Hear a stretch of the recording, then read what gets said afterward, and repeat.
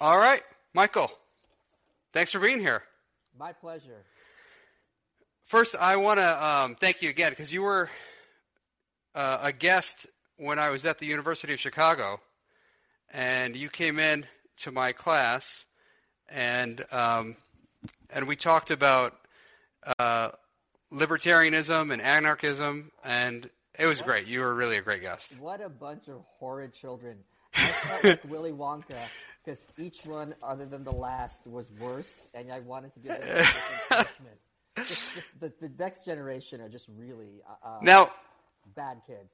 didn't you think the school handled it pretty well, though? Like, they didn't, for all the talk we get of the schools censoring things, I felt like, and this is how they were with me afterwards, after you came to the class, they loved it. They were very happy about it. Oh, And I did I, my job. and I was trying to get inspired. and I thought that was a positive. You know, I can't speak to how the school runs generally, but I was very pleased with the fact that they were happy that you were there and presenting a different perspective, and you even pissed off some of the students, and it was all okay. You know, Yeah, nobody. for the people who are listening, there was one particular student who was all ass mad because his mom's a teacher. Like, my mom's a teacher. You shouldn't be denigrating teachers. Like, F your mom. I don't care. She's horrible. I didn't say that to him, but I certainly implied it. I meant it. So I wanted to talk to you today a little bit about your life because I can't say I've known about you for a really long time. I know there are people who've been following you for a long time.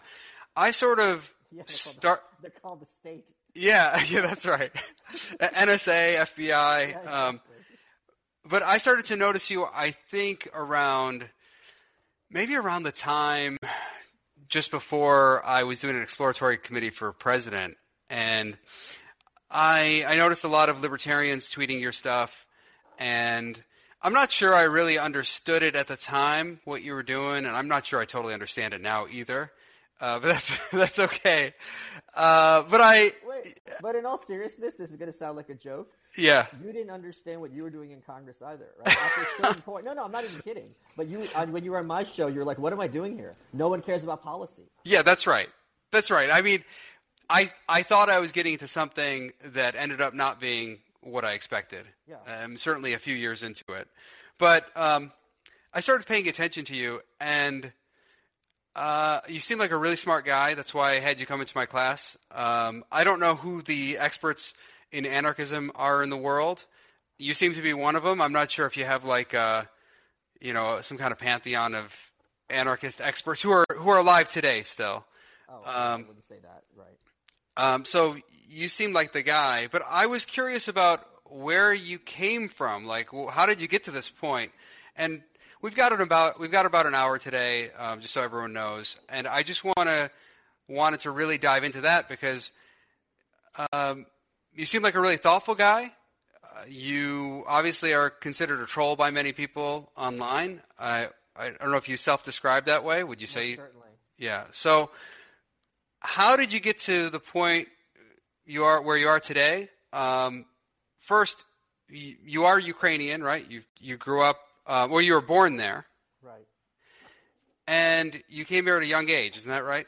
Correct. At 1.5, 2. Yeah. Do you remember anything in Ukraine? No, I mean, I was less than 2 when we left. So, were your parents like very Ukrainian growing up? In other words, I'm from an immigrant family, and I know what it's like growing up in a family where your parents speak a different language other than English at home, So and yeah. the thing is, coming from Lviv, which is the westernmost major city in Ukraine, we're Jewish. So the Jewish community always, or I want to say always, well, from my understanding, predominantly almost always, identifies themselves as Russian. More than Ukrainian, because apparently I was told the Russians are slightly less anti-Semitic. So this is something that kind of I just smiled and nodded. But given the events of the last couple of weeks, this has given me kind of, I don't want to say identity crisis, but really kind of questioning, what's the situation going on over there. I'm like a modern-day Joy Behar because for the past 2 years I've been planning to visit Lviv and St. Petersburg and Moscow with a buddy of mine, Chris Williamson. He's a podcaster. just to see where I came from. That's one of the reasons I went to North Korea, was basically that's the closest analog I could have gone to see what Stalinism was like with my own eyes. So people have been asking me a lot for my hot takes about what's going on in Ukraine and vis-a-vis Russia, and I don't have any insight more than anybody else. I'm extremely disturbed by what I'm seeing. Headline right now on Drudge is they just bombed a maternity hospital. I was in a car with a friend of mine who's kind of a neocon, and I just said, I hope this is war propaganda. I'd much rather that all of this is lies than it is what it looks like. In fact, I had Juanita Broderick on my show a couple of years ago, and she was the woman who said Bill Clinton had raped her, and the press covered it up during Clinton's impeachment. And I said to her, and she agreed, I'm like, Juanita, a lot of people have said you're lying, and frankly, I bet you'd rather you were lying. She goes, oh, yeah. She laughed, but she's like, yeah, I mean, given those choices. So, I mean, coming here, we did speak Russian at home. Russian is my first language. I learned English by watching television, Three's Company in particular. One of the very exciting moments of my life was I was in the green room at Fox, and Suzanne Summers, who was the host of that show, who was one of the cast members of that show, was there, and I got to talk to her and be like, you taught me English, so a lot of the blame is on her feet. My parents coming from... Hey, Michael, just before... Sorry, I don't mean to interrupt you, but some people are messaging me saying your audio is maybe a little bit soft, so I don't know if you can bring the mic closer or something. I'm not using mic, so this is going to be... Is this better? I hope so. I don't know. It's hard for me to tell, but... I'm such a boomer, I don't even know where the mic is on my phone. It should be on the... You got an iPhone, or...? No, I've got an Android, and it's all cracked. So I literally, Justin, Congressman Amash, I have an iPhone on the floor of my bedroom that was gifted to me on my birthday in July, and I haven't gotten around to transferring. This audio is better. I know what that's like. Yeah, coming from that immigrant family, my parents knew not to send me to government school. So I went to yeshiva, which is Jew school, from pre-K through fourth grade. I think that was essential in terms of getting me a good foundation to who I am today, specifically because I was trilingual, by the time I was 5. And when you learn different languages as a kid, which is the best time to learn different languages, it also teaches you to think conceptually instead of verbally. Because a lot of times people use puns, or not intentionally, they just switch definitions of words. Whereas, for example, Ayn Rand, when she talks about individual rights, and in the definition of, well, it is right that people do this, well, right in the sense of correct, and rights as in, legal boundaries or moral boundaries of behavior, the word is the same, but the concepts are entirely or largely different. So these are some kind of, Rand, of course, was trilingual as well. These are a couple of examples that I think it's very helpful to me that I was speaking different languages at a young age. And also going to a private school where there was such a commitment to scholarly learning and excellence.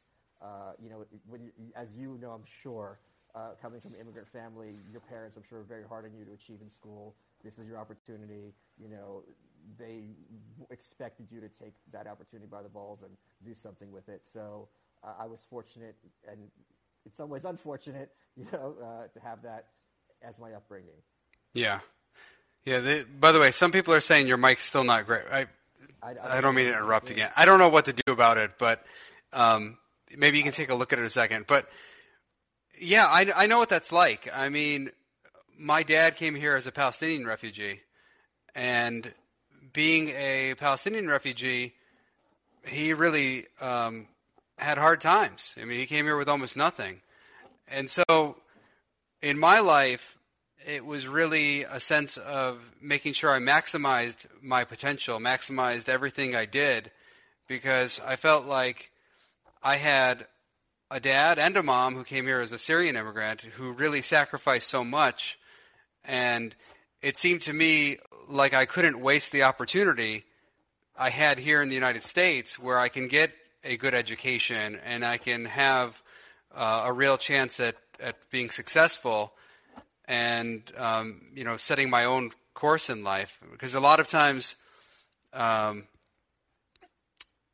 people around the world don't have that chance. They don't have those opportunities. They're just trapped. I don't know what it was like where you were born, but certainly in the Middle East, if you're born in the wrong family or the wrong religion, you're just on the outs. and that's it. And here in the United States, there is opportunity where someone can come in with a different background and make it. So I felt really compelled to work hard. Were you a good student as a kid? MFR, I was the best student as a kid. Let me tell you, I was. I'm thinking that maybe my mic is bad because I'm not technically on speaker, and I don't really know how to put on speaker because putting it on speaker is the trashiest thing people can ever do. And as a New Yorker, I know better than to put it on speaker. And I'm looking for the option, and I don't even know where that would be. Huh. So I don't really know. I'm sorry if this is a situation for people. Anyway, so I was the first kid from my school to win the district spelling bee. This is in 5th grade. I was the Brooklyn finalist. I was a spelling bee finalist in 5th grade as well. Oh, but I had all of Brooklyn.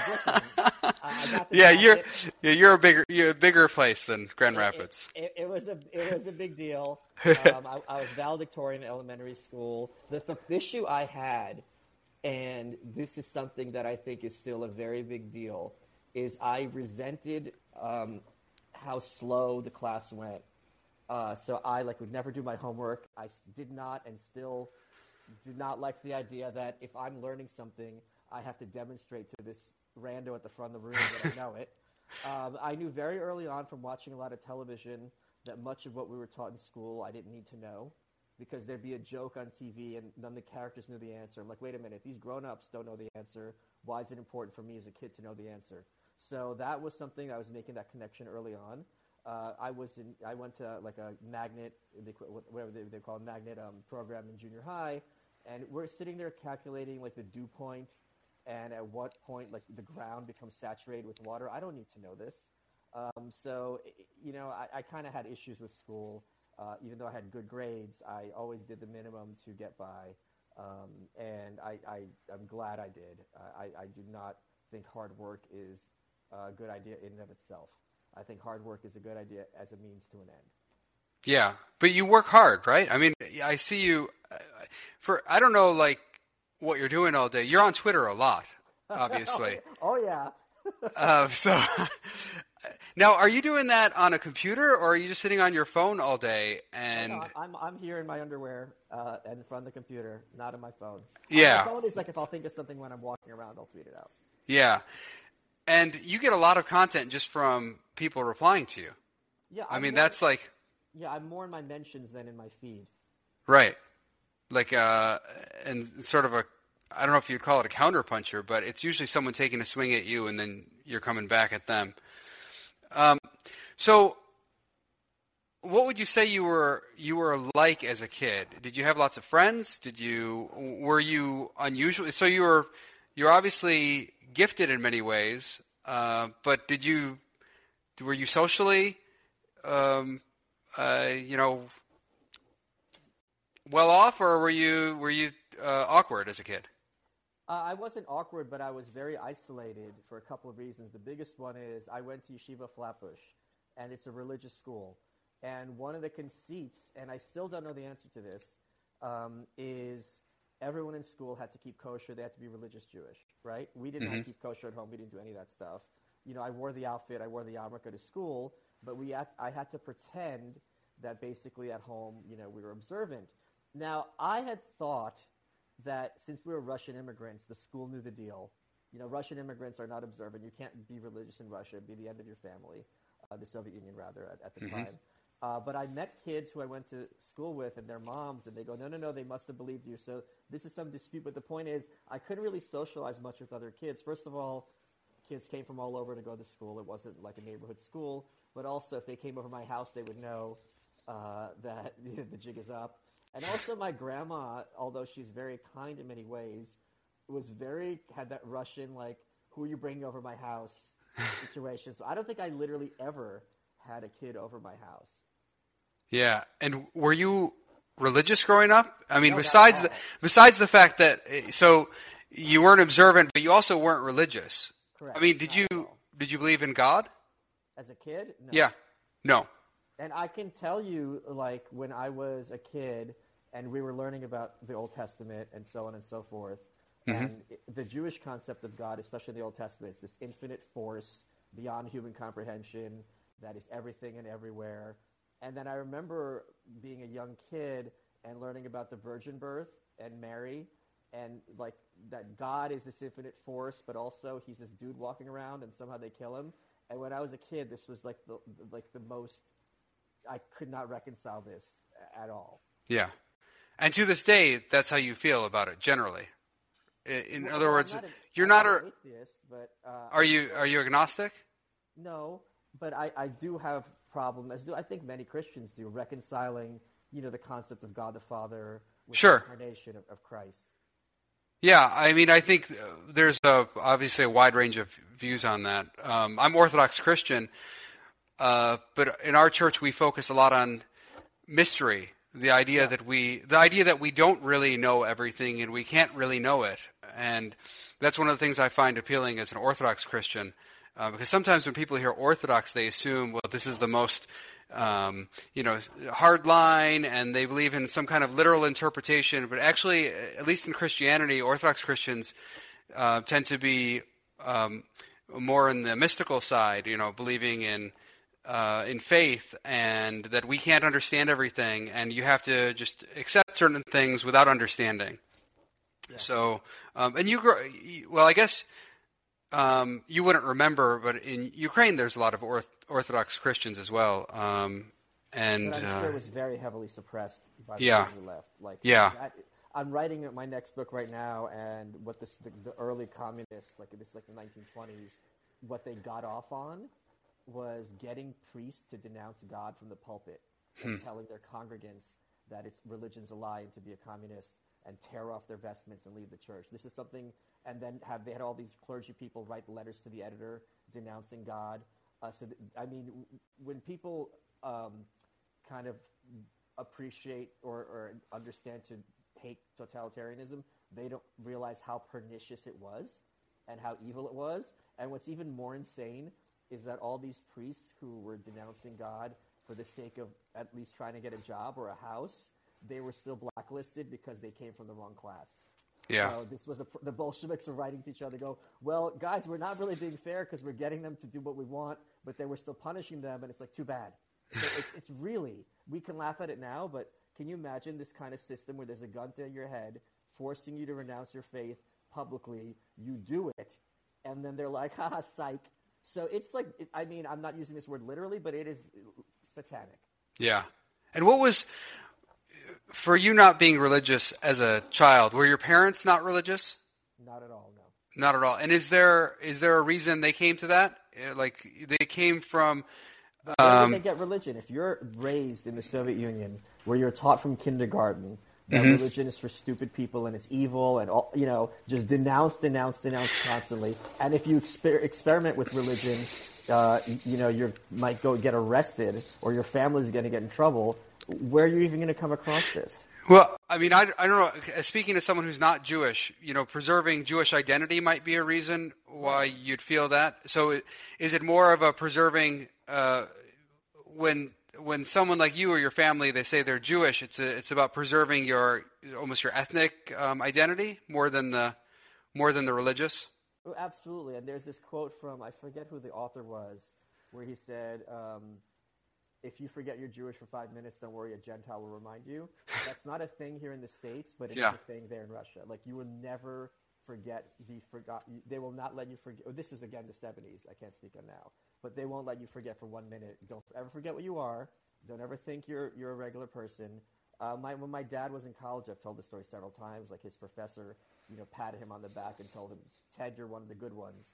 And, this kind of, like, that's as good as you're going to get, this kind of quiet condescension, so, but again, it's not just the anti-Semitism. It's not like everyone else had a great time there, and the people who are Jewish were uniquely persecuted. Like, no one has food, no one has, warm clothes, your phone's tapped, every letter you write is read, you have no opportunity for your kids, so I thank God for my parents every day that they got me the hell out of there and brought me to the States. And how did they get you out of there? In other words, so the trick is you have to bribe the government with everything you have, and then there was an agreement where You're pretending you're going to Israel.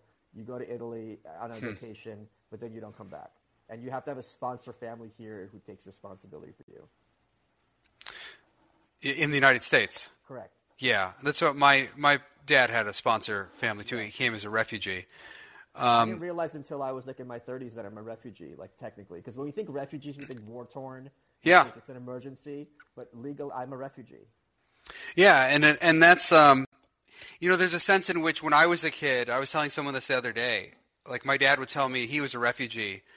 He's a Palestinian refugee, as I mentioned earlier, and I never really thought about it that much as a kid in that sense, like what it means to be a refugee and what kind of life he had and what he was escaping and all that. So it is. It does have an impact on you. It certainly had an impact on me when I started to understand it as I got older. Did it affect how you viewed politics? Did it affect how you viewed? I mean, in some significant way, or did that come from being in the United States and other experiences? Like you eventually, I don't know when you got to anarchism, but you got there somehow. And was it those experiences of your family leaving as refugees, or was it the experience in the United States interacting with other people here that brought you to anarchism? Well, it started with elementary school because my idol as a kid was Alex P. Keaton on Family Ties, because he was the only one on TV who looked like me. You know, like we talk a lot about how representation is important in media. Like if you're a young African-American kid, if you don't see an African-American doctor on TV, you're not going to regard that as realistic. And, Obama in some sense was part of his election was meant to show, kids of color that they can accomplish anything. So I really related to him, and it really bothered me that they made him a clown on that show, so I couldn't watch it. But he was little. He was a smart ass. He was smarter than the grown-ups. And I looked kind of like him, so he really was my role model growing up, and I thought I was a little Republican. And then I also found, being a little smartass, that by saying this in Brooklyn, it really upset a lot of people who should have been upset. So this was just gravy. So then, when I was in high school, a good buddy of mine for Christmas gave me Rush Limbaugh's book. And Rush Limbaugh was a troll in many ways as well. Like, he invented the idea of using humor in a very aggressive way to upset the left. Now, I didn't really know right or left, but I knew I didn't like sanctimonious people. And it was really kind of unusual because historically, the sanctimony is the Republican Party. Like, if you're going to be a pro-clutcher, you're going to be historically a Republican or conservative. But that started to change at a certain point. So it was really fun upsetting my teachers, just being kind of a little Rush Limbaugh conservative. Then when I was in college, I found this great, I don't remember why I was just sitting there, a laissez-faire books catalog. Andrea Millen Rich, the late Andrea Millen Rich, she put out this catalog for many years, and everything in that catalog was great, except for like books like Eco Scam, which no one reads. But there was so much gold in there, and I'm largely self-taught. I was a business major for economic reasons, but while I was there, like I read the 9-volume history of philosophy. I went through the Bucknell Library because I'm like, this is a great opportunity for me to kind of make my own brain. So that kind of led me to, when I was a Cato intern in 97, I remember this very well, and I was still a minarchist, and James Wilson, who was an anarchist before me, was standing there, and he yelled at me, he goes, you're almost there, you just need to make that last step. I go, yeah, I've run to the edge of the cliff, and I'm not jumping off, which is a good line, but in retrospect, he was right, and I was wrong. Yeah. So what was it, I guess, what was the experience where you woke up one day and you said, hey, I'm an anarchist? I don't think I can narrow it down to one thing. One thing that very, very much informed this was when I was a kid, and I think this is the case for every country other than the U.S., or almost all, the idea of like venerating the police was like ridiculous. My dad always taught me that every country you go, the cops are the dumbest people. Looking at cops, I was just like, to put these people on pedestals. Maybe they do a hard job. It is a hard job. It's not a fun job. But that these people should be revered made no sense to me as a kid. But part of minarchism is basically giving these people like the highest level of authority over everybody else, that didn't make any sense to me. Reading books like The Market for Liberty, which is included in the Anarchist Handbook, excerpts of it were very useful. Rand, of course, was very useful. And just also having this increasing, unremitting hatred for what governments are capable of doing, which I know you share as well. When you see things like what they revel in doing to innocent people, including children, what's going on in China, North Korea, I'm not talking about the states at all. When you see what governments can do when they really turn dictatorial, it's so, and I think Americans are decreasingly, but still very naive about the nature of evil and about the nature of what evil people in power are capable of with a clean conscience. It's something that you and I would never imagine in a million years. I just had Lily Williams on my show last week, and she grew up in the Cultural Revolution under Chairman Mao, where I think it was like 20 million people starved or something. And she was talking about how in villages, people would switch their dead children so they wouldn't have to eat their own kids, so they'd eat their neighbors' kids. So these are the kind of things where you and I would never have to think. We could sit down for 100 years, we wouldn't think in these terms. There's a documentary I watched about North Korean refugees, and the guy was talking about when someone starves, the flies are the first to know. Like, you could watch someone when the flies land on their anus or their mouth. That's when the person's going to be dead in 5 minutes. Human beings shouldn't have this information. Maybe scientists, but like, if you're just a citizen, you shouldn't know these things. So, I think Americans, again, are often very naive, and I think we're also very blessed to live in this country. Yeah. I feel the same way about our life here. And I know there's plenty of problems in the United States. So for those listening, people say, "Oh, the United States is bad on this or that." Yes, we all get it. But I think having the insight coming from a refugee family, coming from an immigrant family, and knowing the kinds of horrors that go on in the world really changes your perspective. And there are a lot of Americans who, because they've stayed here their whole life, they haven't really traveled around the world and haven't seen other places, and that's normal. That's not unusual. They don't know how bad it gets in other places, and the kinds of things that happen when you let the state just run wild. And the state has been the perpetrator of the biggest atrocities in history. Wherever you go in the world, it's the state. It's a collective of people. Often through some kind of dictator, but it doesn't have to be. It could also be through, someone coming into power democratically. These have been the biggest perpetrators of crimes on the human race. And that's why it's important to give them a monopoly on security, right, Justin? So, I think that we could get into this. I don't know that I want to get into a whole argument about anarchism versus libertarianism. I think ultimately there's going to be some enforcement mechanism when you have governance. Set aside the idea of the state, or even like higher level governments like state government. No matter what kind of governance you have, if you have like a neighborhood association or whatever, there's some enforcement mechanism. There almost has to be when you have people working together. And I guess you would say that will develop organically. Is that right? Or that you don't have to, yeah. And inevitably, because it's such an important concern. And here's another parallel, like food, right? Like, let's suppose there's some crisis situation where all the food vanishes from some area.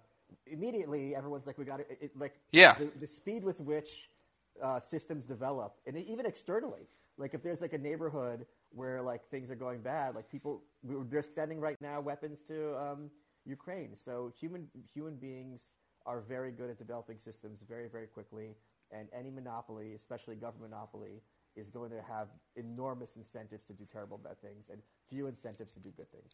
Yeah, I've wanted to sit down and really think about it. Sometimes I do wonder whether the difference between, say, me and you or some other people is more semantics than it is other things. I don't know that that's the case, but it is interesting to think about.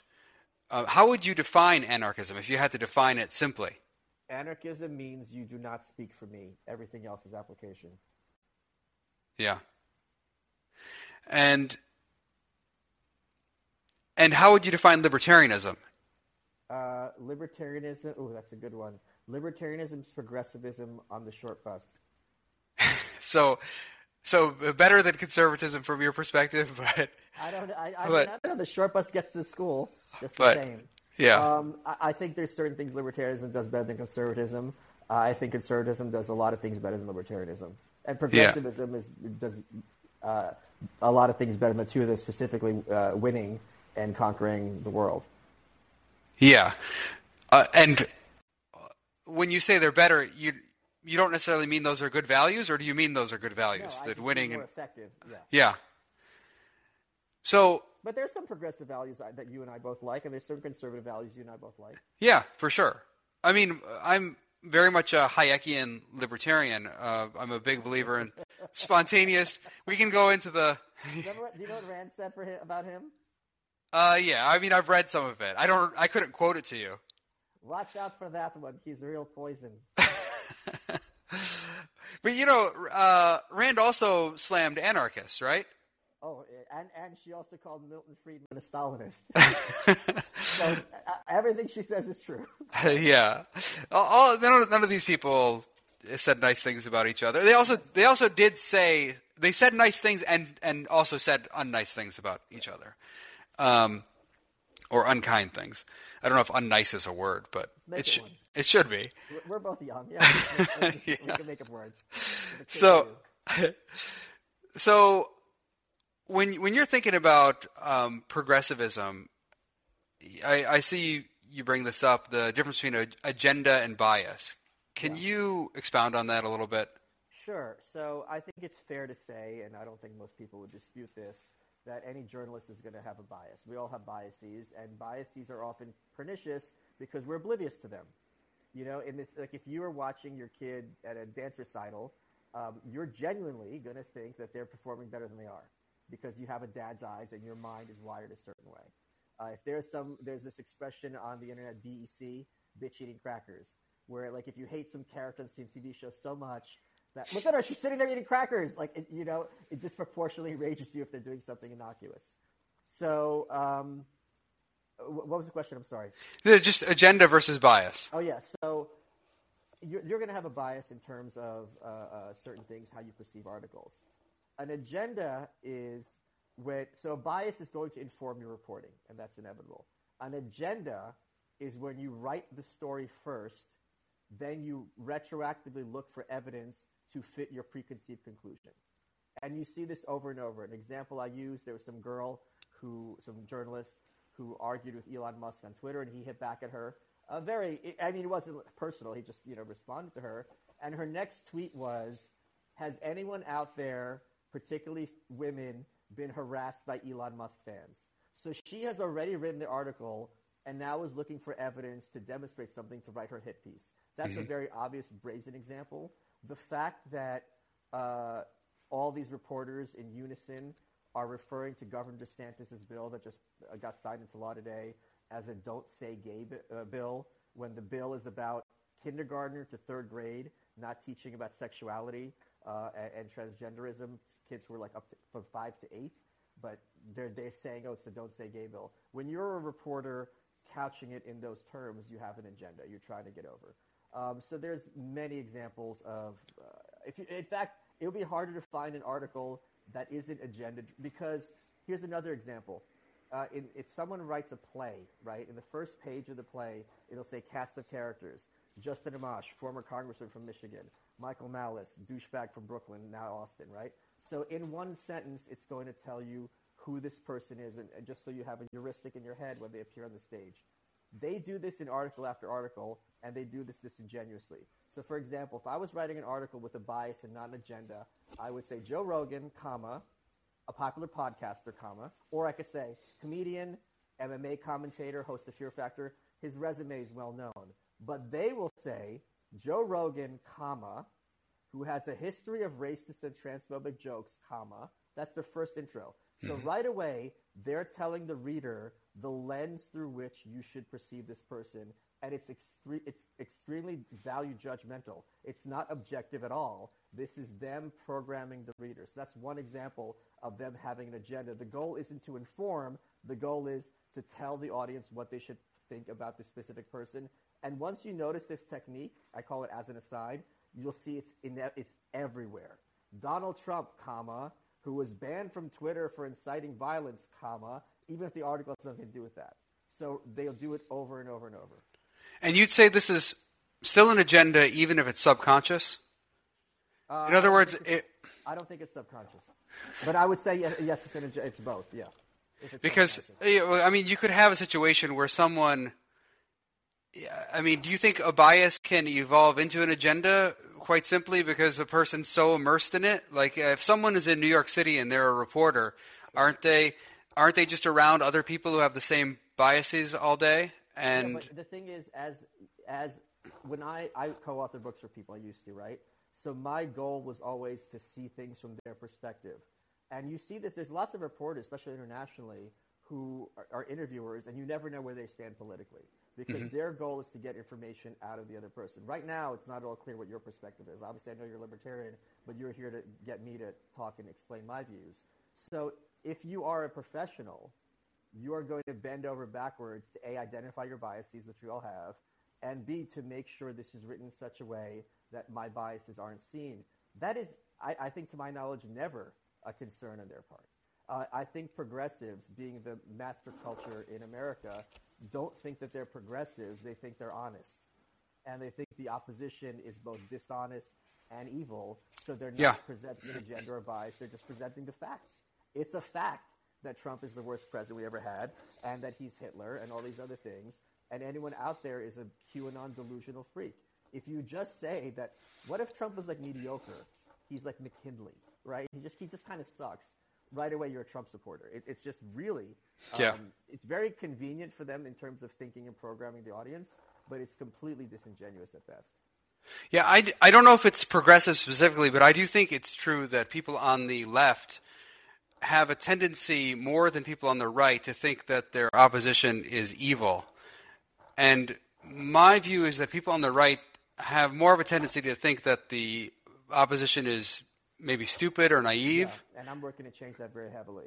Yeah. Because it's very hard to tell me that Lawrence Tribe, Harvard law professor, Stephen Colbert, any of these people are not intelligent. They're highly intelligent. They know exactly what they're doing. Yeah.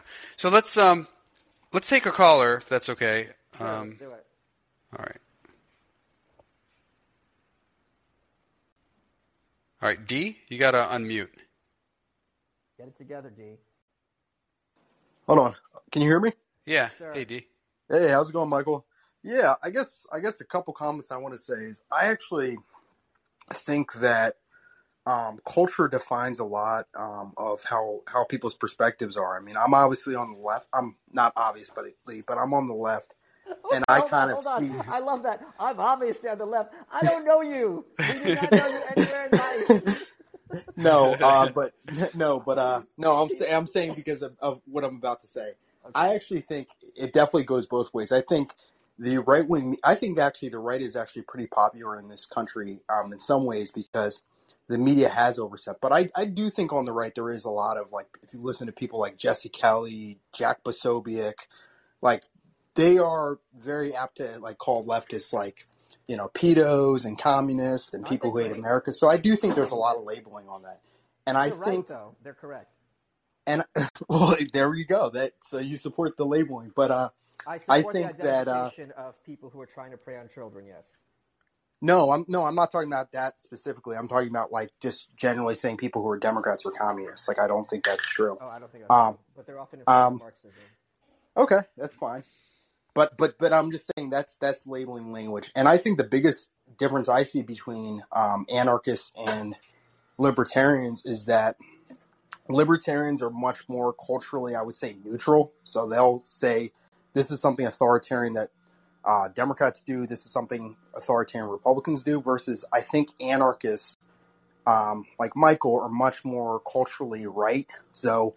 If you have two situations, like I'll take the BLM protest versus the trucker convoy thing. Like anarchists, I noticed were much more critical of how the police treated the trucker people than how police treated BLM because I think anarchists are more, I would say, culturally right versus libertarians are more calling both sides. they're more critical of the police the more aggressive the police are. So if the police were beating up BLM people or seizing their bank accounts or taking their children away or taking their pets away, then yeah, they would be very aggressive against the police. The whole point of being an anarchist is regarding the police as malevolent. The police, Kenosha burned down because the police stood down. Is he there still? No, I'm still there. I'm not even. I'm talking about even in terms of things like civil asset forfeiture. I mean, the police have been taking poor people's money for years. So that's not that the idea of police taking people's money and doing all that. That's been happening in America for years. Wait, you think anarchists don't have an issue with civil asset forfeiture? I'm not saying they don't have an issue. My criticism is always I think the issue is how much is an issue magnified and how much is it focused on. I would encourage you to look more into anarchism because I don't think there is any group that is more anti-police than anarchists by definition. And I know you're going to have to take my word for it right now, but I assure you that is the case. And I am delighted that I have been the main person turning the conservatives against the police in the last 2 years. No, I think it's a good thing. I think conservatives need to be I'm not an anti-police guy, but I think conservatives do need to not just every time take the police's word for everything, because police can be deployed. And I was, by the way, someone who was not for what police did to truckers. So I think conservatives need to think about that, because you might be going oh yeah, it happened to him, but police can be deployed against you too. If you arrest a priest for holding a prayer service, which is part of the First Amendment right to free assembly and freedom of religion, you're an enemy of civilization. And how you can sleep at night is beyond me. I don't mean you, D. I mean the police, of course. Yeah. Hey, Michael, let's try to fix. What if you pull your headphones out and just listen to your phone directly? Are you talking? Okay. Yeah. Oh, now I'm on speaker. Is that better? I don't know. Someone will have to text me and tell me, but okay. Anyone text me and let me know if that sounds better. Welcome to Boomer Phone, starring Michael Malice and Justin Amos. All right. So sorry to everyone. Hopefully, I don't know if Colin can help us fix the audio issue in publication when we publish the episode. But in any case, and thanks for putting up with the technical issues. But so what do you think about, and we talked about this before, I see what you do on Twitter, and it's, it's often, you've called it trolling, and I have often emphasized the importance of persuasion and building trust. But I think you have said, and correct me if I'm wrong, that you're not really trying to persuade people. I am trying to persuade people. Where you and I disagree is that you think human beings unite based on agreement, whereas especially after 2 years of data, you should, in my opinion, realize that human beings unite much better in opposition. Nothing unites people better than a war, right? Oh, that's definitely true. I don't disagree with that. With that. So if I am creating a group of people who are the bad guys, it unites people and persuades them a lot more than if I do some kind of classical liberal, I put the good ideas out there and everyone comes to them. Human beings are not rational animals. So do you think what you're doing at times on Twitter is mockery? Of course, yes. And don't you feel, this is where I have a hard time, because don't you feel that, I get what you're saying about uniting people against an enemy. That's how people are. People are moved by that. Yeah. But at the end of the day, isn't one of the reasons, and we talked about this before, that the United States is freer than other countries is because there is a higher level of societal trust. I don't mean trust of the government. I mean that people trust each other, whereas in the old country, like where my parents come from, or my parents, yeah, they're always worried about their neighbor's a snitch. He's gonna go tell the authorities this or that. You've talked about this with North Korea. They have minders, right? And they've got one person with another person working together so they can snitch on each other. So there's just a general level of distrust. And when you have distrust, don't you always just spiral essentially into authoritarianism or totalitarianism? Like, I mean, isn't that the direction you move?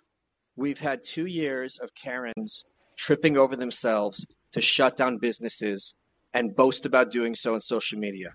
Yeah. This is not a trust culture as much as you and I would like it to be.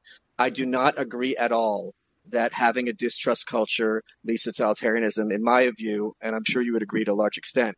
Totalitarian cultures are what cause distrust because they encourage people to spy on each other, turn each other in, have everyone be their brother's keeper. In fact, that's the law in the Soviet Union. And now in North Korea, once a week, everyone has to get up and denounce and snitch on each other. So I think snitching to some extent is inevitable. And I think it's very important. And part of the mockery I do is that to regard those people correctly as the enemy of decency. And to be not regard them as like, oh, we're just all in this together. I'm not in it with these people. They are the devil.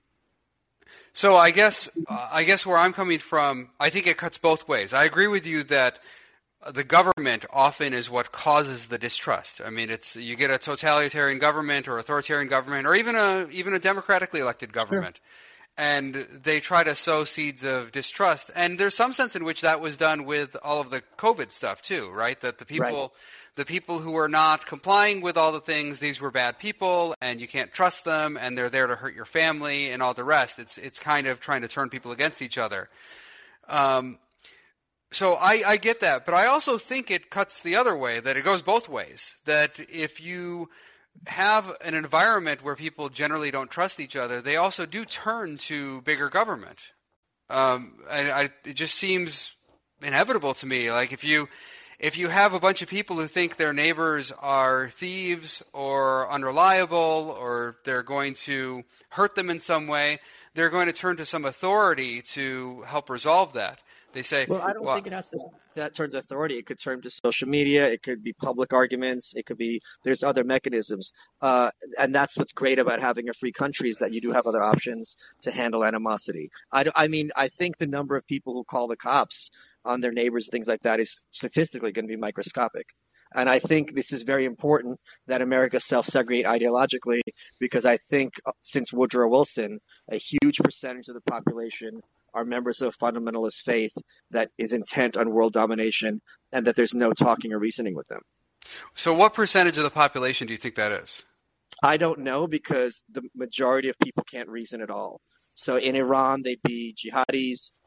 In the Soviet Union, they'd be proud Bolsheviks. Here, they'd be hardcore John Oliver listeners. They're functionally mindless, and it's really irrelevant because it's just one mind in many persons. So they only matter in terms of democracy, but there's no reason whatsoever why a system has to be based on popularity. Yeah, and you'd say that this is true on the right and the left, right? 100%. I mean, I dare anyone listening to this to criticize Candace Owens on a tweet, and you'll be told over and over you can't handle strong women or that you're racist. And literally, no matter what you say, they'll just keep repeating this. So there's no functional brain power there. Yeah. So you've said, and I think it's related to this, you've said many times that you avoid criticizing friends. And do you mean by that just publicly? Publicly, I'll never do it, but also privately. If I will not criticize a friend unless they ask me. Now they've asked me I have lots of friends who've asked me for feedback, and I'm happy to give it. But I don't think people who are uninterested in advice are capable of receiving it. Is it because you feel like it? Well, do you feel like you have a particular agenda with my friends? No. I mean, just generally, like with your social media and with you've talked about how you do want to persuade people by uniting them against essentially a common enemy. Well, I don't mind persuading. That's not my goal. Right. But do you feel like you have an agenda? In what, life? Like, what do you mean? Yeah, no, I mean politically. Oh, yes, of course. In driving people in a certain direction? Yes. And is that related to why you wouldn't criticize a friend let's suppose you had a friend who was doing something very wrong, very harmful, okay. Very harmful he's running for Congress. Yeah, okay. A perfect example. Yeah, you want him for Congress. Okay, and he's harming other people who are your friends. Is harming other people? Okay. Yeah, he's harming with whatever he or she, whoever it is harming other people. It could be through their public actions. It could be through whatever social media or whatever. They're just harmful to other people who are your friends. They're maybe lying about them, or they're doing something that is. But I mean, this is past criticism. If someone is publicly lying about my friends, I can't be friends with this person. That's so beyond the pale. Yeah. So then you'd say, okay, well, that person's just not my friend. So you could criticize that person. I mean, I wouldn't call it really criticism. Like, a criticism is like if you gave me a speech you were writing, and I'm like, or you asked me podcast advice. It'd be like, Justin, maybe have something different behind you on the wall, or the headphones, or something like that. That's useful, actual feedback. It's friendly and intentionally so. Yeah. But there's a very big difference between you're looking for my professional advice in terms of podcasting, and you're publicly lying and harming people I care about. I mean, yeah. I don't think these are analogous situations at all. So, just a full disclosure, I think you are extremely friendly to me. Okay, I am. Yeah. You absolutely 100%. So, are you saying, for example, let's suppose you don't like anything about this podcast? Are you saying when we finished, you would be reluctant to tell me that, like, hey, Justin, I think you should do this, or, you got to fix this problem, or... I would not tell you that unless you asked me, no. Okay. Because it also seems presumptuous. Yeah. Because maybe you're talking to, like, Joe Rogan tomorrow, like the biggest podcaster, who's got or anyone, who you can name infinite names. So who am I to... unsolicited advice is rarely friendly. It's usually a way to, like, put your dick on the table and be like, I'm better than you, so I'm going to run off my mouth. It's really, like, a very bad quality for people to have. Do you feel like you don't ever feel like there's a situation where someone is almost like an apprentice, someone who's learning? I have a protege. Who's like, you're learning from you, and maybe they want your mentoring, but I have a protege. But your idea is that they have to ask you for the help. Well, yeah, or if it's a mentor-protege situation, there's a few kids I mentor, and then I do offer advice because that is the nature of the relationship. But it's also, but my advice is always couched in how I came to that. I can do this for another 30 minutes. We're good. It's always couched in how I came to my conclusion. So instead of me just saying, hey, you should do C, I always phrase it at, in my opinion, you should do C, and here is how I came to that conclusion. And I give the person as much data from my life experiences so that they can have that information as well, because I am one data point, and it could be that my advice is good, or it could be that my advice was good for me only, or it could have been it's bad advice, but in this fluke situation, it worked. So I always think it's important to, when you give advice, to give that person the steps that took you to get to that advice, because even if they don't get to the same conclusion as me, they're still going to have useful data from someone who's somewhat successful professionally. Yeah. And not giving restraining yourself from giving this unsolicited advice is not very common. I think most people do tend to give unsolicited advice at some point. And it's often terrible. I'll give you an example. Yeah. Just be yourself. What does that mean? I'm myself when I'm taking a shit. I'm myself in the bedroom, and I'm myself when I'm eating lunch and there's food all over my face. That advice is meaningless. So I really resent when people give advice and it's something, just sit down and talk to him. There's no possibility that the person asking for advice hasn't considered that. So whenever I also give advice, I try to be counterintuitive as much as possible. Yeah. And thought-provoking. And how did you come to this, approach to life? Every Russian, yeah, every cab driver, everyone who you meet who's Russian will immediately start telling you what you're doing wrong and what you should do differently. And I resent it and despise it, and it's infuriating. So that, to me, is absolutely a reaction against my upbringing. Yeah, it sounds a little bit like Middle Eastern families too. I mean, maybe it's a common thing among immigrants. It's not just families; it's also strangers. Yeah. If you got an Uber in Russia, it's like, where you born? Ukraine. Oh, you should be speaking Ukrainian. Shut the fuck up. Put up the divider. I don't know you. Yeah. So, But here's the other thing, Justin. I think I mean, you're a politician. Like, I'm not saying that pejorative way, but I think a lot of times there's a great essay by Josh Olson called "I Will Not Read Your Screenplay." A lot of mhm. times when people ask for advice, they don't want advice; they want validation. They want to be told you're doing Yeah, the right I think thing. that's right. Yeah. So, and when you try to give them advice, they get resentful. Yeah. So do you vote? You've talked No, about I don't you've believe in talked voting. about Of course not. you talked about not voting before. Now, there are some people who say you have to vote in self-defense because you're Yep. in this, you're in the political system and they vote at least in the sense of, defending themselves against what's going on. You How's don't, that working out for them? Doesn't well, work. I think not well, but Right. I I don't do think, I do vote full disclosure, but but you but have to vote. why do I have to vote? Because you can't run for office and be like, oh, yeah, I've never voted. That's crazy. Yeah, I agree with you about that. I think that And I got to say, yeah, I got to tell you, it's got to be really fun to be able to vote for yourself. yeah, I don't think about it much when I go and do it actually, but it is nice. Yeah, I it's fun. mean, You see it's your like name there. Look at me. sure, it's nice you're There you on the go. ballot, Yeah, of but course. I really don't think about it that much when I go to the ballot. Never really thought about it that much when I was that I'm going to go vote for myself. But so, tell me a little bit about your experience in North Korea. Oh, sure. You've never been?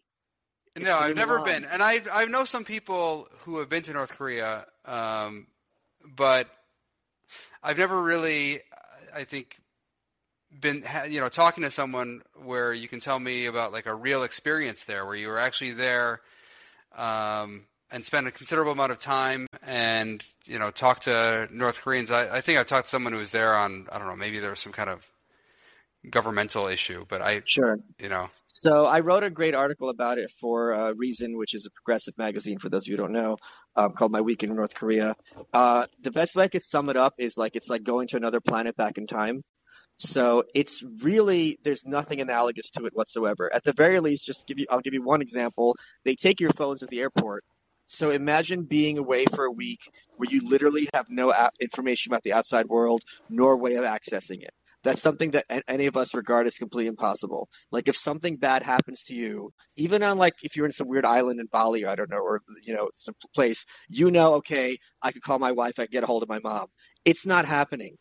So to be in this bubble on Earth and have right away you lose concept of time because you don't know what day it is because every day kind of runs into the other. You have to be there as part of a guided tour, which sounds a lot crazier than it is. People go on guided tours of New York, London all the time, so it's not that weird. The guides are pretty cool.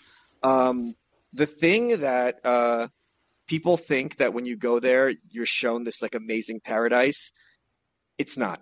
Everywhere you look, literally, something is wrong. If the elevator has 10 buttons, one will be mismatched. Every carpet has a stain. Every wall has a crack. The urinals are going to be rusted out. Everywhere I went, and this is also biblical, there was a fly, even on the airplane, which is like such a sign of evil. You go to their Central Park, it's got mildew. At night, Pyongyang, their capital city, you have to have a very high social score to even step foot in Pyongyang. Half the city doesn't have electricity. So you can't help. And the thing is, what people really need to appreciate, communism could work if human beings were robots. They're so normal that it makes it 10 times more heartbreaking when you see them cracking jokes and hanging out and realizing there but for the grace of God. That was my family. That's what we had to go through with Stalin. It wasn't even Stalin wasn't as bad in many ways as what they're going through right now. And I remember I was on Fox and Friends first when Trump got some of these hostages out. And they're like, what's your big concern with the upcoming talks between President Trump and Kim Jong-un? I'm like, the continued enslavement of the North Korean people. Like, that is always my concern. What's your concern about Russia, Ukraine? The Russians and the Ukrainians. North Korea, my concern is the people. That's always the concern.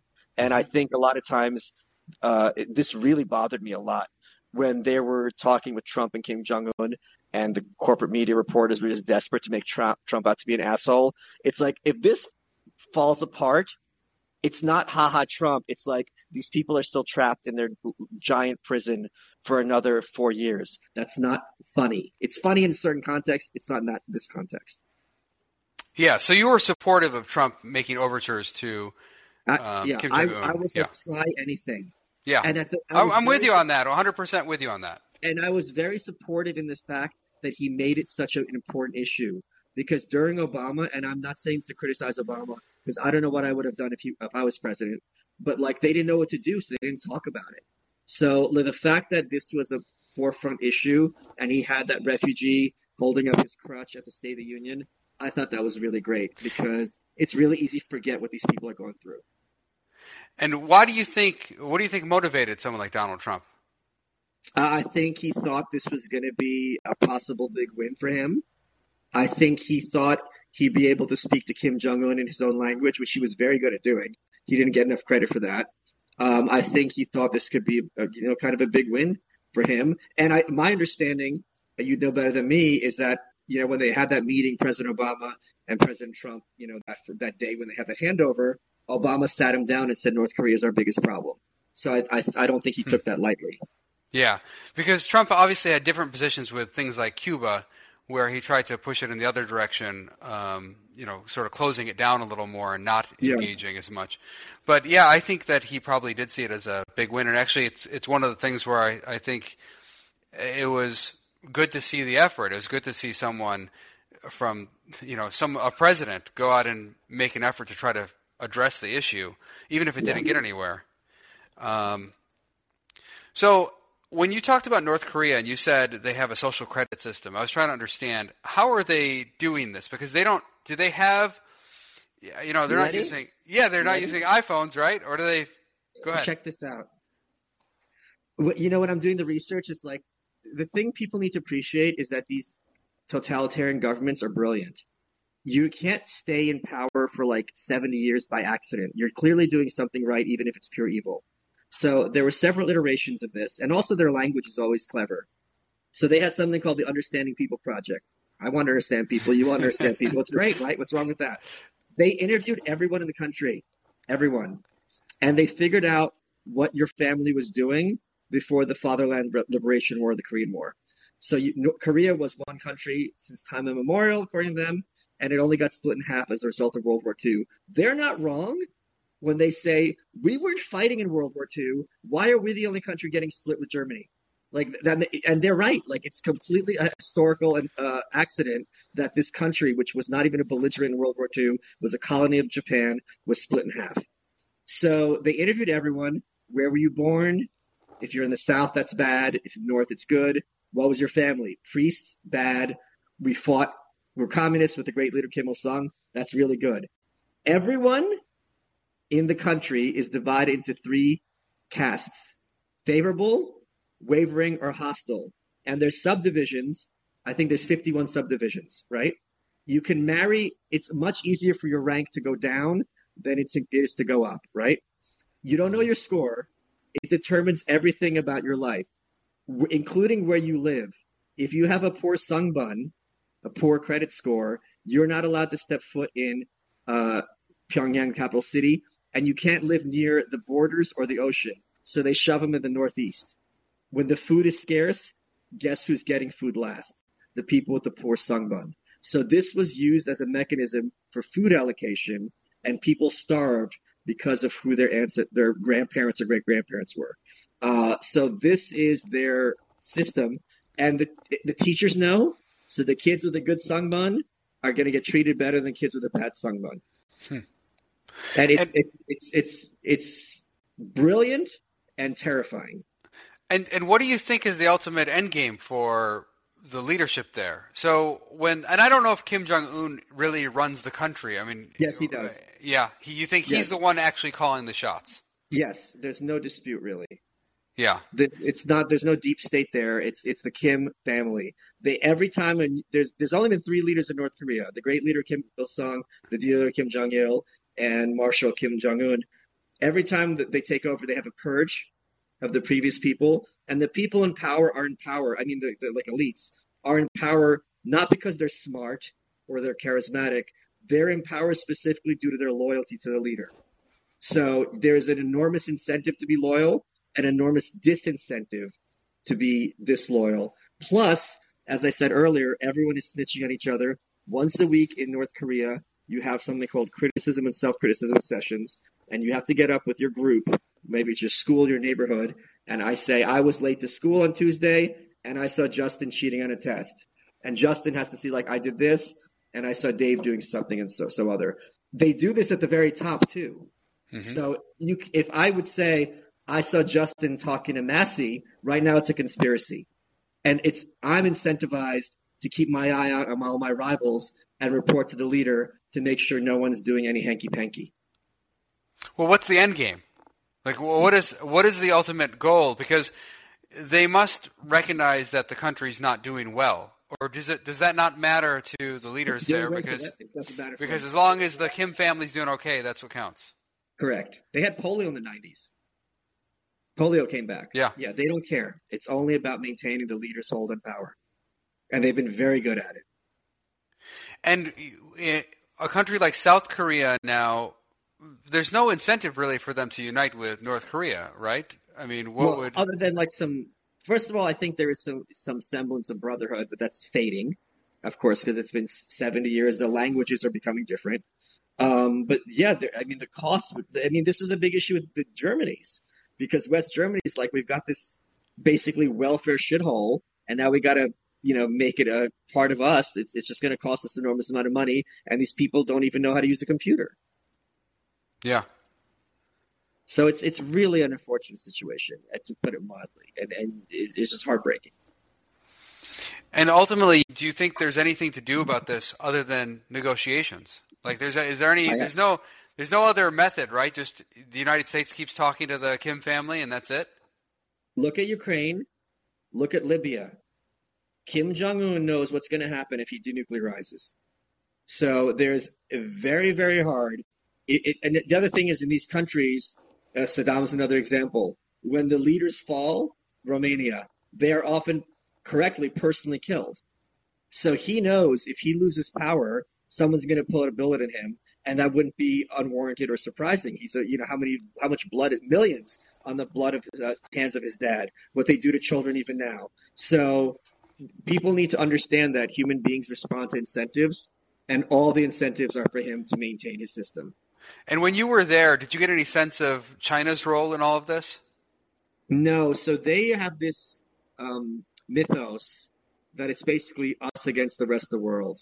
So they'll praise like Mao and Stalin, but they don't really talk about contemporary China. But they don't like the Chinese because the Chinese come over as tourists, and they really treat them very poorly, and they're like spitting everywhere and just being very condescending. So this is a big issue between North Korean and Chinese relations. And can the North Koreans, I think you mentioned in your reason essay, they can travel to Beijing? No, you can't leave North Korea. But if you, you said there is a flight though between Beijing and... There's one flight. If you're a dignitary, you can leave, but your family has to stay behind as hostages. Just North Korean dignitaries only. Right. And then their families have to stay behind. Correct. And if anything happens, your family will be killed publicly. Yeah.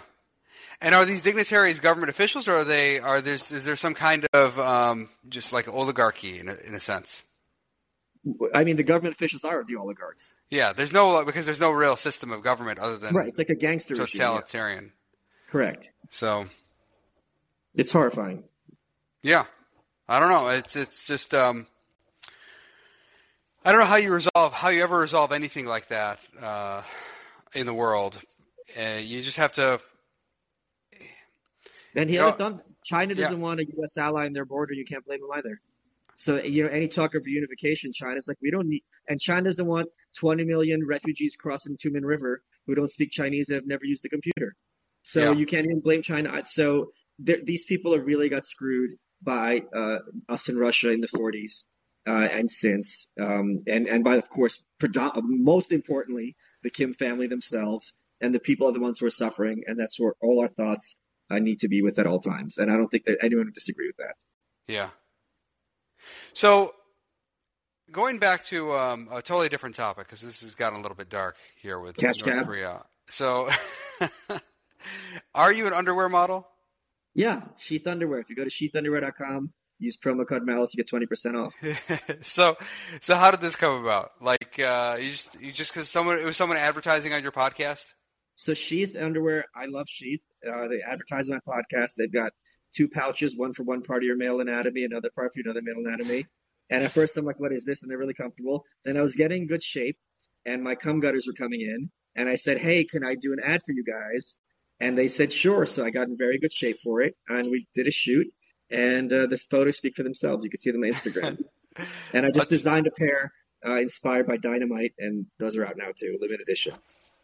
And when you were, I think you talked about this elsewhere. When you were young, you had a bit of a body dysmorphic disorder. Is that correct? I just got it resolved in the last 2 months. I never thought I'd be able to fix it. And how did that? I don't. If it's too personal, I don't know. It's not too personal. Okay.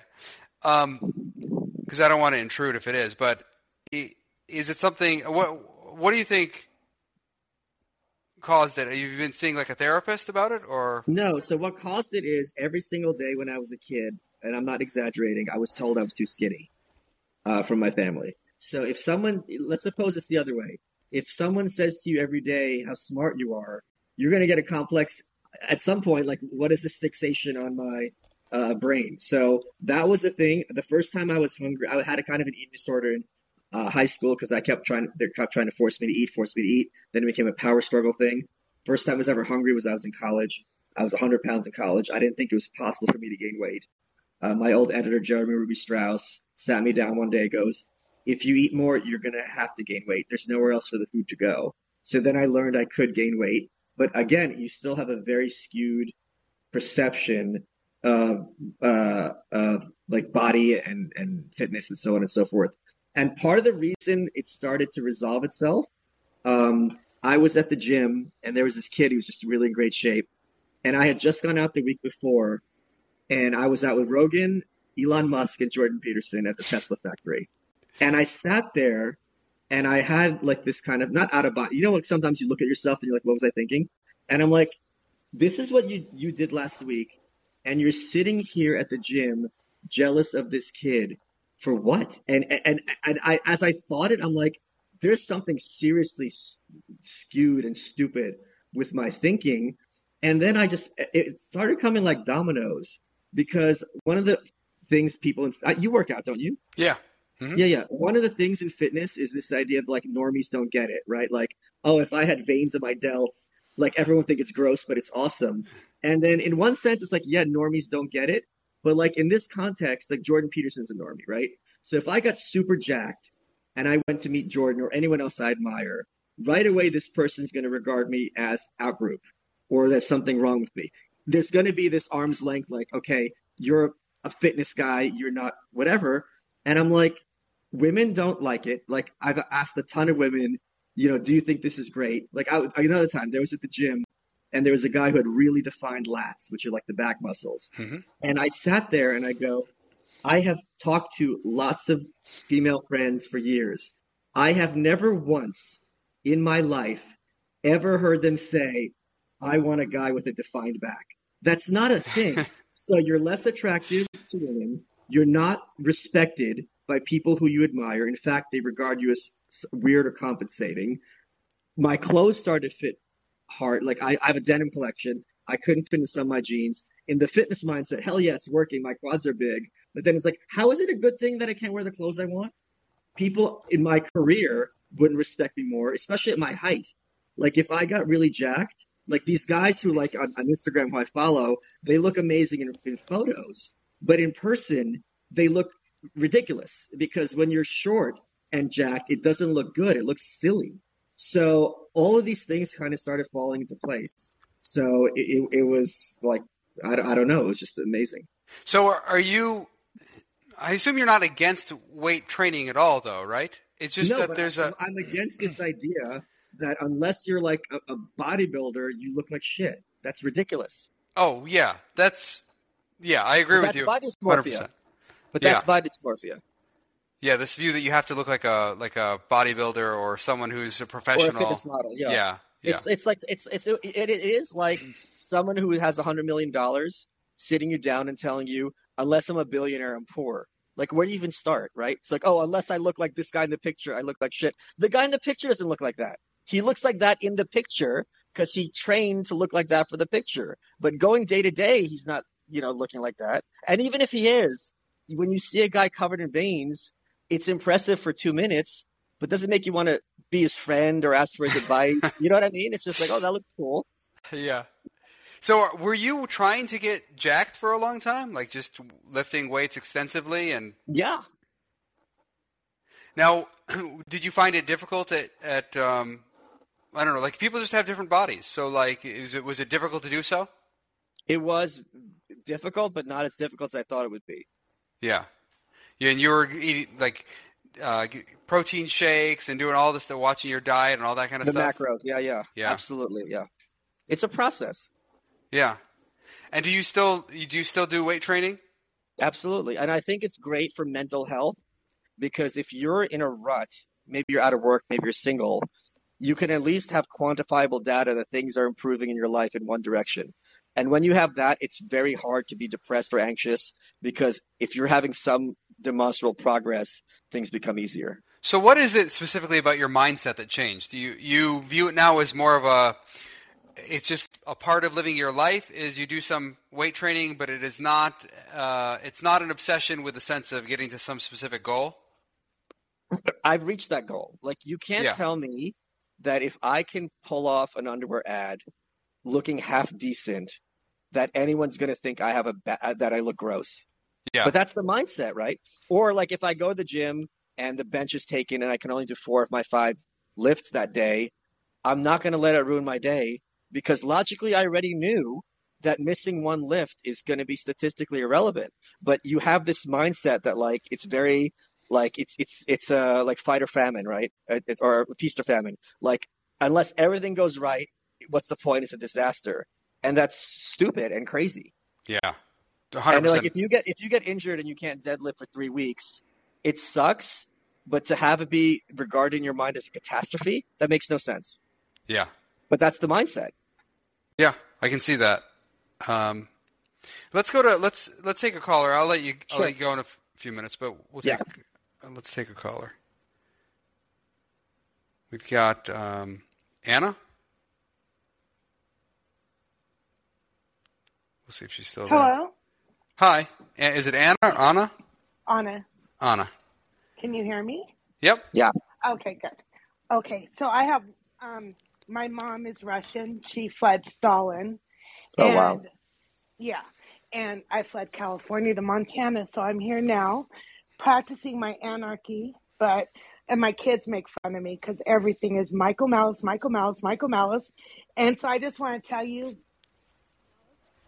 I love you and you make me happy. And I think you really make a lot of people happy because I'm black-pilled so much. And then I listen to your podcast and it makes me feel better. So I had to tell you that. Wait, So can I just say something? How can you look at the enemy class and think we can't win? These are not impressive people. Well, what's really funny is I was talking to my sister-in-law because we're both kind of black-pilled most of the time. And I told her the same thing. I said, Michael Malice said, how can we possibly be afraid of these idiots? So No, you could be afraid and you could think they're going to win, but you can't think, well, there's no hope. You can't look at Stephen Colbert and be like, there's no way I can out-propagandize this guy. Really? The vaccine where he's dancing around with syringes? This is a buffoon. well, that's why I listen to you. So you can keep telling me that. So, I mean, so you're just. But am I wrong? No, you're not wrong. I mean, I literally, all I talk about is you. My husband's like, stop it already. And I have your books. My kids bought me your books for Mother's Day.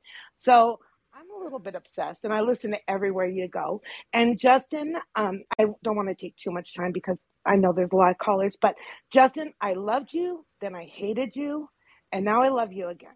And Thanks. I know, and I was so mean to you on Twitter, but anyway, whatever. That's neither here nor there. I just have one question, just one, and make it quick so the other callers can come on. I understand impeaching presidents because I kind of feel like they all should be impeached. I'm like with Michael Malice. I don't want to vote. I'll do local. But But do you think that you impeaching Trump for the reason, I understand your reasoning behind it, meaning like, well, I was going to impeach this one and that one, and I'm not going to change my mind because it's a Republican. I get that. But do you really think that the reason why you voted to impeach was really impeachable? Yes. And I would, so I just to keep it simple, I would impeach basically every president of the last, I don't know, a couple decades at least, and maybe before that. I certainly would have voted to impeach Obama over Libya, as an example, and there are many other impeachable offenses, and I'm sure Trump committed multiple impeachable offenses that I'd go for, and I'm sure Biden will too. I'm a believer that the executive branch is way out of whack. Like it's way over the line in what it's doing. They abuse power left and right, and I think we don't have enough impeachments. So the issue is, if you put an impeachment resolution in front of me, there's a good chance I will vote for it. If there's an actual offense in there, if there's something that I think the executive is doing wrong. Now, there are different people who have different strategies on this, and they can have different perspectives on whether you should impeach, even if you think it is impeachable. But that's my take on it. I'd also impeach Biden. I'd impeach Obama, for impeachable offenses. Yeah. But I was just wondering about that. I mean, just because I really don't like Trump anymore either. And I was just kind of like, I'd probably impeach him over other things. But I just wanted that quick answer. I didn't mean to. No problem. I just think that sometimes people get into, well, you're a libertarian. Why are you impeaching? Well, libertarians are against executive abuse of power and executive overreach. So, I'm with you. I hated every president since George W. Bush. I mean, I hate them all. I don't think I've yet to like a president. So Reagan, but I was too young. Yeah. So, Well, thank you so much. Thanks, Anna. Yeah, I appreciate it. Thanks so much. Thank you. Bye. Yep. Take care. And it doesn't mean I like Nancy Pelosi or any of those people. I criticize her every day too. So I don't know. What a shitty Mother's Day gift. Jesus Christ. Oh, it's a great Mother's Day gift. I cried. Are you joking? I could not believe in fact, my 21-year-old, they're both at UCLA, my 20 and 21-year-old. And just so you know, they're like to the right Christian. They're not, they're not indoctrinated by UCLA at all. But I cannot believe he remembered that I was like, and he's listening right now. So I couldn't believe. I was like, how did you remember that I wanted this book from Michael Malice? So yes, it was the best book ever. So, well, one of the best books, but you know what I mean. Thank you. Sure. Thanks, Anna. Okay. We got time for another question, or we could ask whatever's up to you, Justin. Okay. Let's. I'm gonna go to Amanda. Amanda, are you there? She's muted. Okay, can you hear me now? Yeah. Hey, Amanda. Okay. My question is for Justin. It's the most important question of our time. Wait. What I know what you're going to ask. I know what you're going to ask. You're going to ask him what he likes best about me. Oh, no. But why do you have to interrupt the question? Because just let me out. Oh, go ahead, Amanda. It's the most important question. What do you like best about Michael Malice? I like that he is genuine. Define delts. Not his delts or his lats. But I like that he's genuine. I don't run into too many people in my line of work, which has been politics over the past decade or more, who actually say what they think. Now, there's trolling, obviously, but I think it's part of a strategy. That's my take on it. I feel like he has a set of beliefs, and he's going full on with those beliefs, and I never feel like Michael is telling you something that he doesn't actually believe in. I think that he is a genuine person, and that has a lot of value in my book. Like, I do not run into people like that very often, actually, in politics. And I would say Michael's sort of in the political world in a sense, because he's dealing with political stuff. So that's what I'll say. So let's go to – yeah, thanks, Amanda. Let's go to Carter. And Michael, if you got to go, like, just let me Yeah, know. we can. I can go after this question. Okay. Carter? God, this is such a You boomer got to stuff.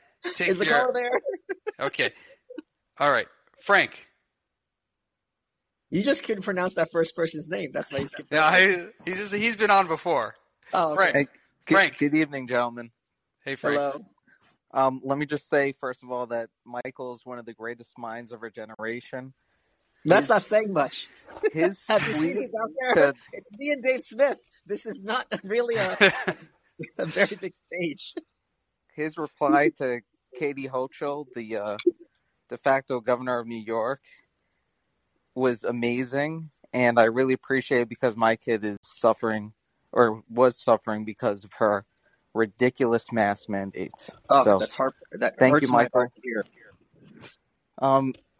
My question is, following up on the other one, do you have any regrets that call for impeachment of Trump, who was probably the greatest president in the last 50 years, was based on lies that was Soros funded and Clinton Foundation funded? Hey, thanks for the question, Frank. First, I don't know whether he was the best president of the last 50 years. I personally think he was a pretty bad president. Expanded our wars, expanded civil asset forfeiture. I could go on and on about the things he did. I think, unfortunately, that all got swept under the rug where people weren't paying any attention to what was going on. He bombed Afghanistan like no one's business. Somalia, expanded the stuff in Yemen. Those things I think are horrific, and he was involved in that. He was bad on criminal justice reform. I could go on. So why not impeach him for that? You did the fake Russia stuff. Because those resolutions weren't brought up. So you vote on what's in front of you, and what was in front of me was a resolution that was valid. And we didn't impeach on the Mueller report. First of all, was not an impeachment. There was actually no vote on that. Moreover, people often but if you read what I wrote at the time, which it seems like maybe you didn't, or no, I just didn't did, follow. and it was all based on a phony investigation. So the Mueller report has two parts. Part one is about whether there's collusion with Russia. I agreed that there was no collusion with Russia. I agreed with that. Part Is two. this literally every episode of your podcast? No, it's not. It's not. But no, it's not. But I don't mind taking this on because I think this is something people often get wrong. They think that what I was calling for was impeachment over Russia collusion. But actually, Russia collusion was found not to have sufficient evidence. So I said that. I said on Twitter at the time that I actually called for impeachment, I said there was no triable evidence of Russia collusion, but that you could still impeach him and should impeach him on obstruction of Congress and obstruction of justice. So we shouldn't conflate the two things. The fact that there was no Russia collusion doesn't mean that the executive can overreach and abuse power, because otherwise you'd have people who actually do commit crimes who would then overreach to hide their crimes, and then you'd find no evidence of the crime, and then you couldn't impeach them on the obstructing. That wouldn't make any sense. So you have to separate these ideas. These are separate topics. What was the crime? Because they did impeach and they couldn't find anything. No, that's not true. The second part of the Mueller report found impeachable offenses. And that's like where what? I went with it. Now, we're not going to go through the whole Mueller report now. You can read all the I wrote 100 something tweets on this. So you can read all that. Very vague, and you didn't. No. They were not very vague. They were very specific, Frank. So you can go and read them. They were very specific. And as I said in part one of the Mueller report, they didn't find any impeachable evidence of Russia collusion. That's a very different thing from part two. So I encourage everyone to go read the tweets. I think this is a common thing. People come onto my Twitter and they misrepresent this stuff all the time. And I think actually this is a TDS of the right, like a weird obsession with defending Trump, who was a warmonger, a guy who was abusive on civil asset forfeiture and a whole bunch of other things, and coming in and defending him for I don't know for what reason, because the left doesn't like him. But I'm allowed to not like him for this stuff and for other stuff, just like the left doesn't have to like him. I mean, libertarians don't have to agree with Trump on anything. It's just unfortunate that's going to be your legacy. I don't think so. It's my legacy in your mind. No, Google your name. All right, it's my legacy in your mind, but that's okay. Google yourself. All right, but I think I'll go Google myself. I think if you're still thinking about this, I think it's more indicative of something with you than it is with me. Like I have not been talking about Trump's impeachment. You brought it up, so I haven't been talking. Michael and I didn't talk about it the whole time. So because it's your legacy. Justin, okay. You shouldn't mock the audience. It's bad strategy. Yeah. It causes distrust and totalitarianism. All right. Okay, Frank. Thanks for your call. Thank you. Yep. So everyone who is nicer than me gets 1,000 times more crap than I do, and I don't understand why, but I love it. It comes with the territory. You know, when you're in Congress, you take votes. Some people get really, I guess, obsessed with certain votes. You know, I do what I do. I don't think that's it. I think there's lots of people who like Tom Woods gets a lot more crap than I do. He's like 1,000 times kinder of a person than I am, and he just gets so much more crap. Well, do you think maybe it's partly because people view you as almost, I don't know if satirical is the right word, but I don't know why. I have no theories. It doesn't make sense. I should be getting a lot more hate. I'm a nasty piece of work, and there are people. Well, we see your replies on Twitter. People dig into you a little bit. Yeah, but it's not as bad as you get. Yeah, I can't speak for Tom Woods. I think that it comes with the territory being in Congress. People are entitled to come in and say, sure. I don't agree with you on this, or that vote was terrible. And I respect Frank's position that he thinks that too. I just disagree with him, and I think that there can come a time where if you've read my explanations and heard what I said about it, and I've explained it again, and you're still, this is like your big thing, your big holdup, I think it's more of a TDS on the person's part than on my part. Like I vote and would have done the same thing whether it was a Democrat, Republican, or anyone. And I will do the same thing if I ever were back in politics. I do the same thing with any other president, regardless of party. If there's some indication for someone to come in and accuse me of being like a shill for either the left or the right, whoever, you got to provide evidence of it. And there's no evidence in my history of any sort of politicking to appease Nancy Pelosi or the deep state or something. I literally, this is another point I didn't bring up. I literally wrote the bill and the amendment to stop FISA. And then Trump issued a veto threat against my effort and then signed the FISA reauthorization into law. So I've got plenty of reasons to have, problems with Trump. And I would have the same problem and did have the same problem with Biden. I do with Biden now, and I did with Obama then. So, okay, Justin, I have to bounce. Let me ask you. Yeah. Go ahead. Will you here and now endorse for president Marjorie Taylor Greene? No. I'll take that as a yes. I will not. So on that cheery note, I want to say thank you to Michael. It really is a pleasure. Next time I will. I hope you'll come back on again, and hopefully we'll get the audio issues settled, and I'll come prepared with more than an hour's worth of content.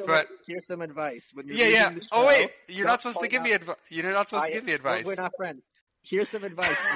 When you're signing off on a show, don't remind the audience of all the screw ups. Remind them of all the good parts. Well, we had why are you closing and reminding them of the mistakes? That makes no sense. Yeah. Okay. Right? I'm with you. Yeah, I'm with you. But I am glad that you confirmed you're not my friend on the way out. You're an agent of the state. You're all against the wall, buddy. All right. Thank you, Michael. I really appreciate it. Thanks so much. And thanks to everyone for listening. Take care.